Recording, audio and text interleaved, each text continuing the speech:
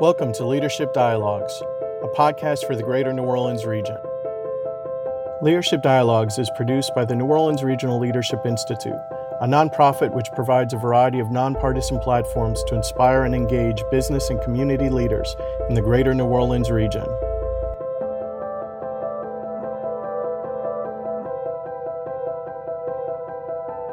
My name is Stephen Ruther, and I'm the Executive Director of Norley. Today, I'm excited to play for you a conversation that I recently had with Dr. Kim Hunter-Reid, who serves as the Commissioner of Higher Education for the state of Louisiana. She's currently the only female in the country serving in that role who has also led higher ed in another state. She has a truly extensive career in both higher education and government, and in a former role as the Executive Director of the Colorado Department of Education, she oversaw the implementation of nearly $109 million in additional support for higher education in that state, bringing funding levels to a historic high. She also served in President Barack Obama's administration as Deputy Undersecretary at the U.S. Department of Education, and there she led the White House Initiative on Historically Black Colleges and Universities. She is a Lake Charles native, and she chaired Louisiana's Higher Education Transition Team in 2015 and served as the state's policy director. She also served as Chief of Staff and Deputy Commissioner for Public Affairs for the Louisiana Board of Regents and Executive Vice President of the University of Louisiana System. She received a doctorate in public policy from Southern University, and she also has a master's degree in public administration and a bachelor's degree in broadcast journalism from Louisiana State University. It was an honor and a privilege to discuss with Dr. Reid the dynamics and challenges of higher education institutions, not just in Louisiana, but quite frankly across the country. And while many of those challenges are significant, they have also provided some opportunities for growth, as well as forced the adaptation of new technologies in the delivery of education. So I thank you for tuning in, and I hope you enjoy the conversation. So first of all, not everyone might be completely familiar with the Board of Regents and their role within the state in higher education. So if you could, to provide some context for our conversation, could you take a minute to describe how our higher education system is organized, and more specifically, what role the Board of Regents plays in that structure? Sure, happy to do that. And thank you for having me. Just delighted to be a part of this conversation today. So the Board of Regents is a state agency. We are the policy and advocacy agency for post-secondary education in the state of Louisiana. So the Board of Regents does policy work, we approve academic programs, we advocate for state budgets with the governor and legislature, that we work on facility planning, things of that sort, big strategic planning and vision setting for the state. The state has 4 management boards: the Southern University System, the University of Louisiana System, the Louisiana Community and Technical College System, and the University of Louisiana System. So those systems have management boards and system presidents that do the day-to-day management of the institutions in the state of Louisiana. We work very collaboratively. We have a big tent. We also work with our private colleges and universities because we know we won't reach Louisiana's full potential in terms of increasing attainment without doing so. And we are a state authorizer for proprietary schools that want to operate in the state of Louisiana. So that's a little bit about how we are structured here in Louisiana. Lots of states have different structures, but that is our structure.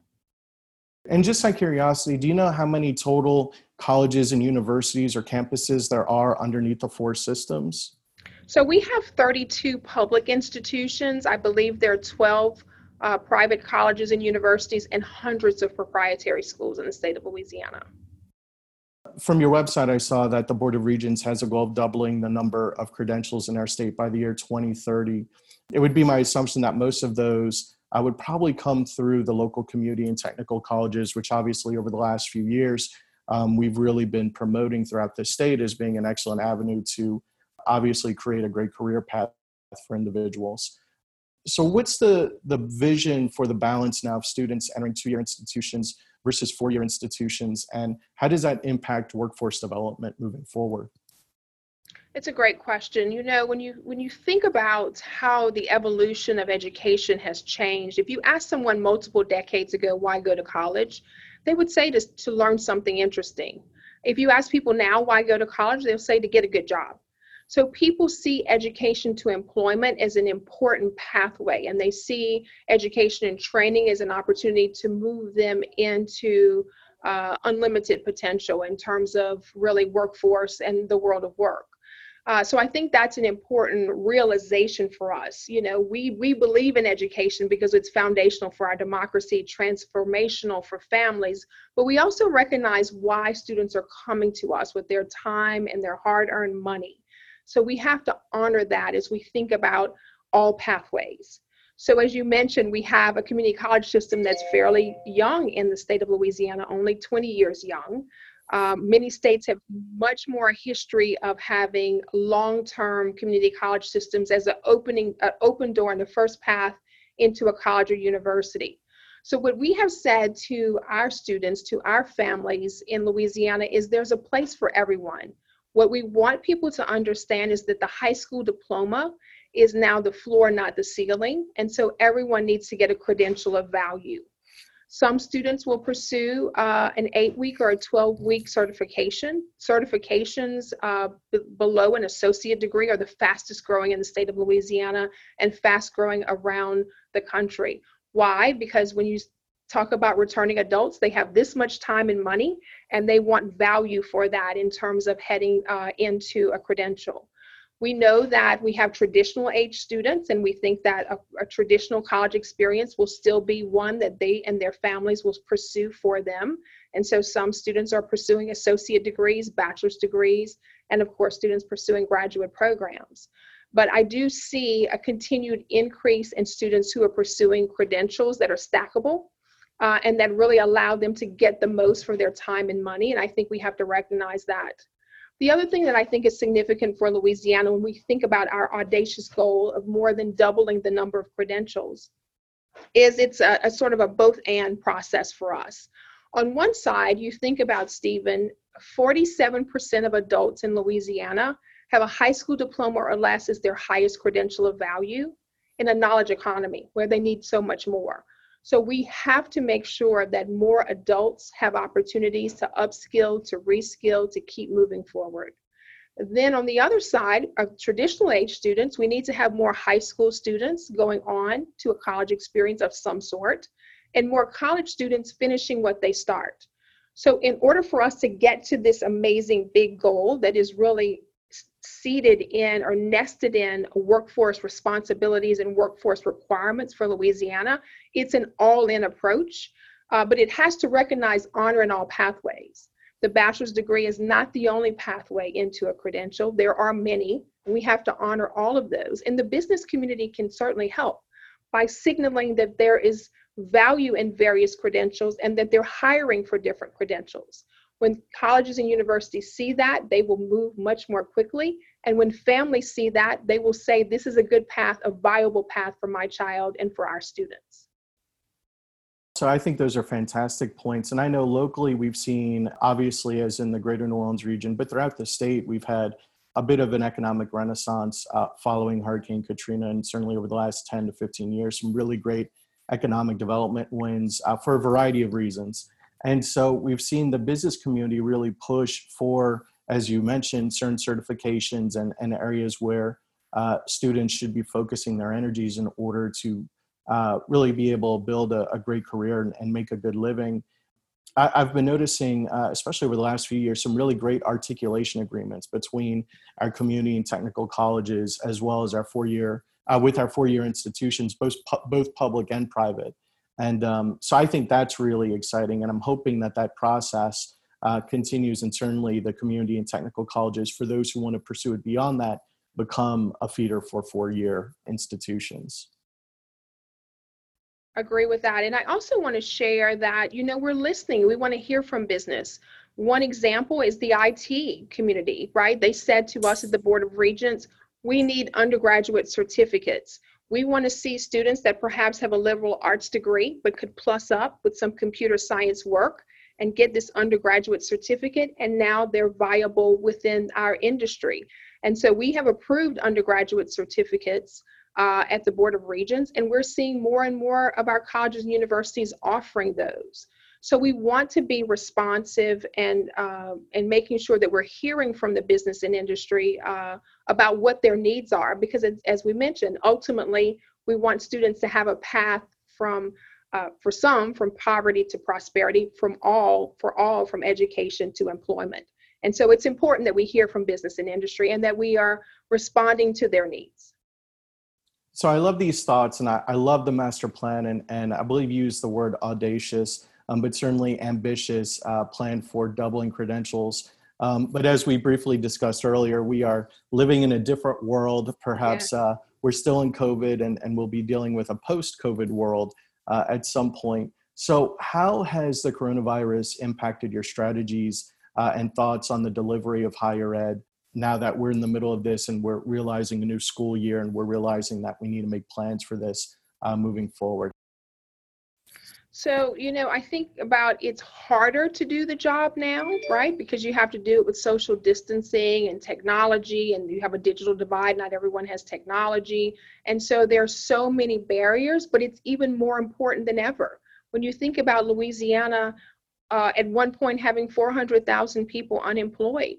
So many more people needed to upskill and reskill, and they needed to know that there was a path for them that was affordable and viable into our colleges and universities, our community colleges, certainly for sure.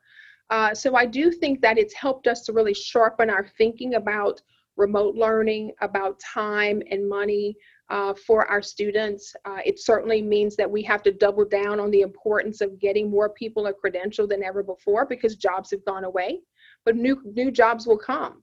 And so we have to be ready and understand what the demand will be.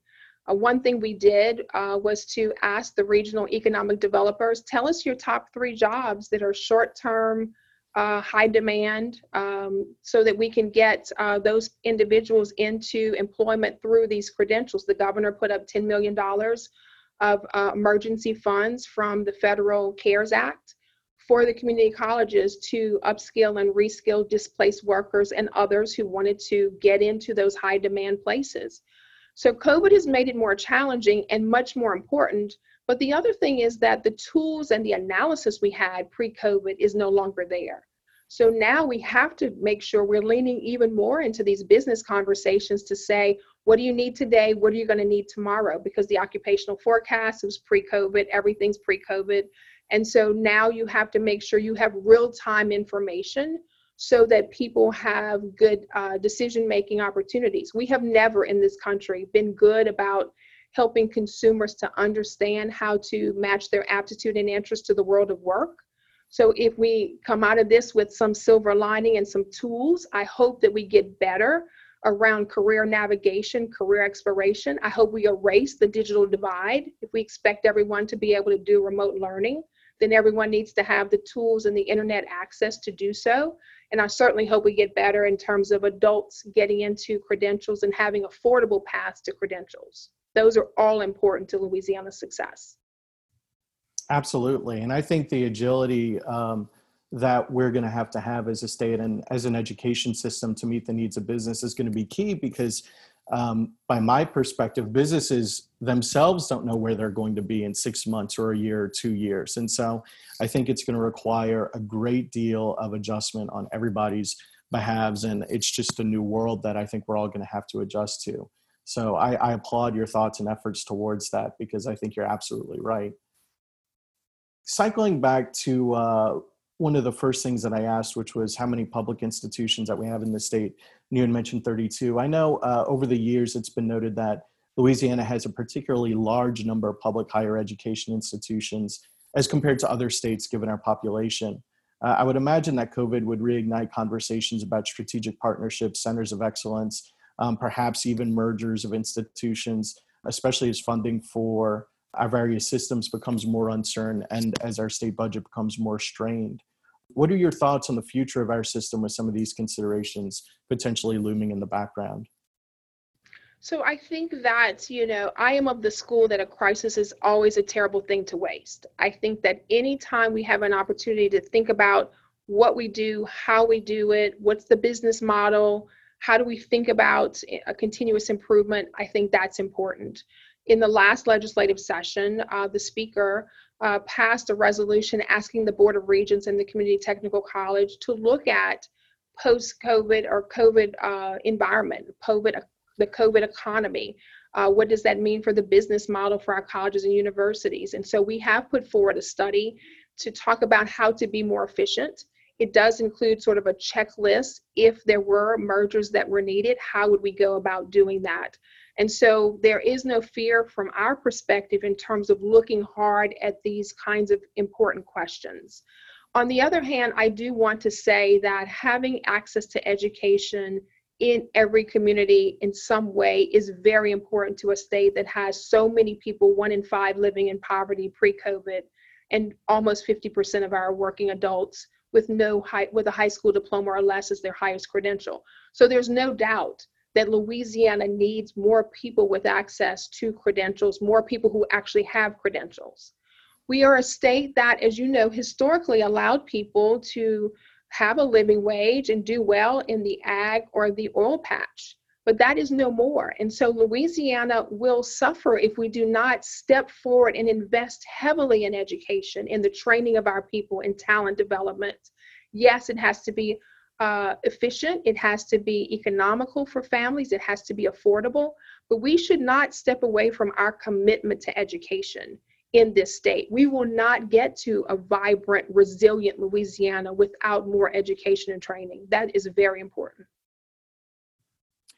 Let me ask you, I know obviously this is never going to be a perfect comparison, but are there any other states out there who are really just doing a fantastic job of being able to train their workforces and bring together, synthesize a lot of the elements that we've talked about between articulation agreements and having that true pipeline, and are funding their institutions in a way that has allowed them to see that return on investment later in the workforce and in their economies? Are there any states that we can look to that are really good comparisons and good benchmarks for us to aspire towards?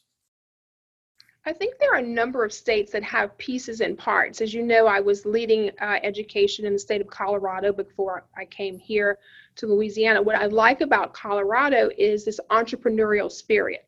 They're not just thinking about educating individuals to fill great jobs, but to create great jobs. And so I do think that this idea of entrepreneurship and helping more people have access to the opportunity to create jobs is very important. I like the level of partnership that you see in Colorado. Certainly, we're trying to invest more in partnerships in Louisiana in terms of apprenticeships, work-based learning opportunities. Those things I think matter. You look at other states that have really done a great job in terms of the alignment between education and employment. Very strong partnerships, like our community college system here. It's of the community, it's for the community. So I think we get better in our state when our partnerships are tighter, when our alignment is better, when we're saying to each other, how can we do better? And it's not about turf, it's about results. It's about outcomes. It's about making sure that our citizens have more opportunities. And so I do think there's lessons to be learned from other places. And I think there are lessons that others can learn from us in Louisiana. No one is more resilient than our state. And so now we have this moment in time, right? This COVID moment in time to try to address some of the deficiencies that we've had for far too long to really move our state forward. So I'm going to shift gears a little bit because you have, as we mentioned in the intro, quite an accomplished resume that you've been able to work towards. And you've just had an amazing career as a leader within the education realm.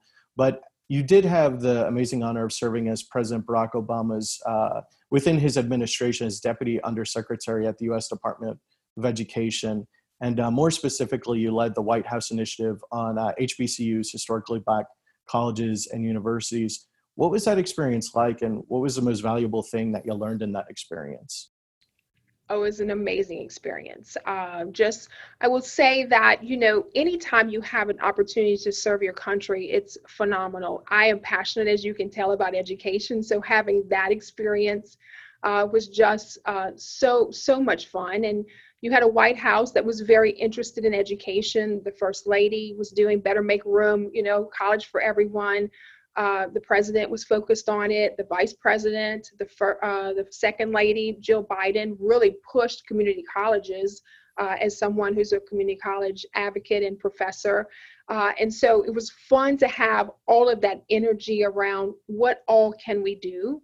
I do think there was a moment in time when we really did talk about community colleges as equal partners in this education family, which is very important, that we push against this stigma and try to make sure that there's honor in all pathways. And so the job was amazing in scale and scope, and just the ability to help people and to serve and to visit many states and many students. It was just phenomenal, really amazing work.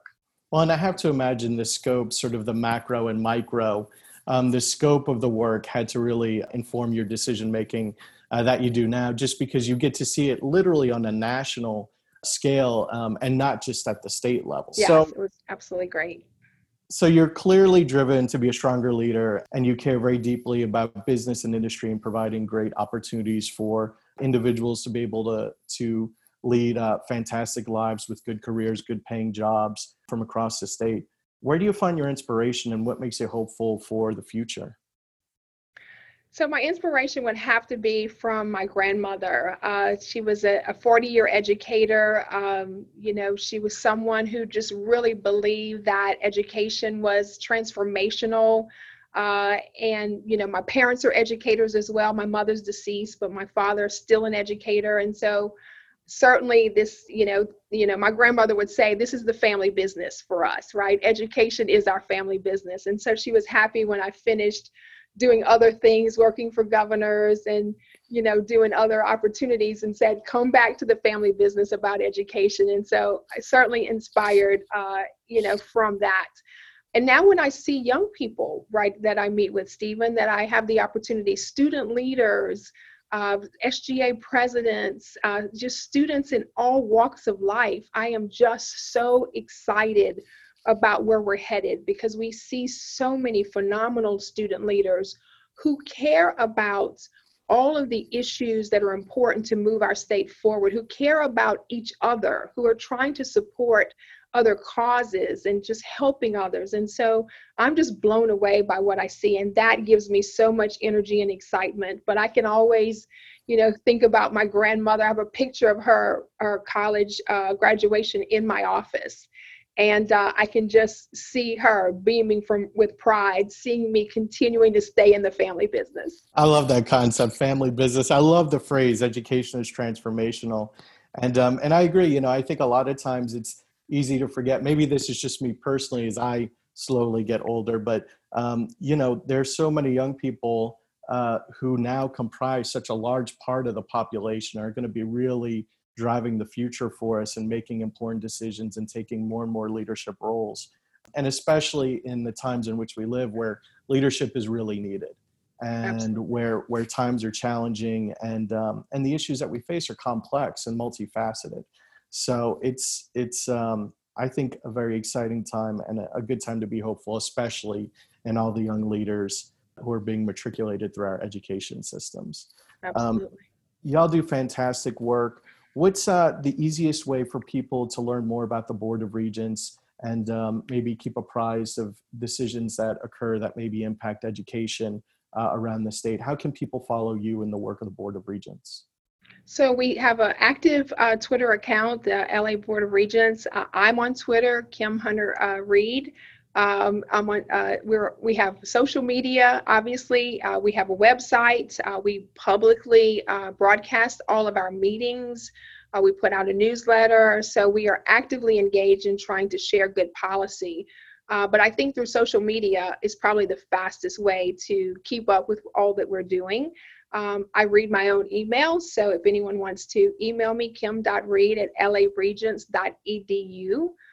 Please share ideas and thoughts.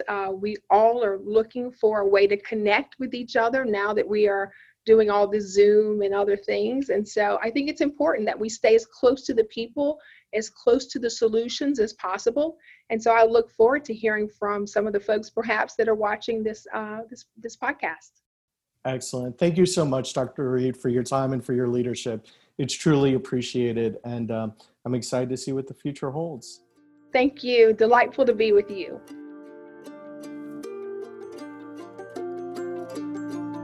Thank you for listening to Leadership Dialogues. We'd like to thank our annual sponsors whose support help make Norley programs available in the greater New Orleans region.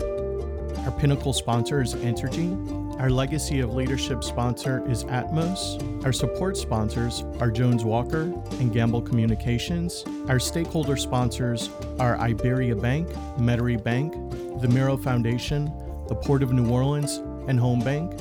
And our recognized partner is Greater New Orleans, Inc.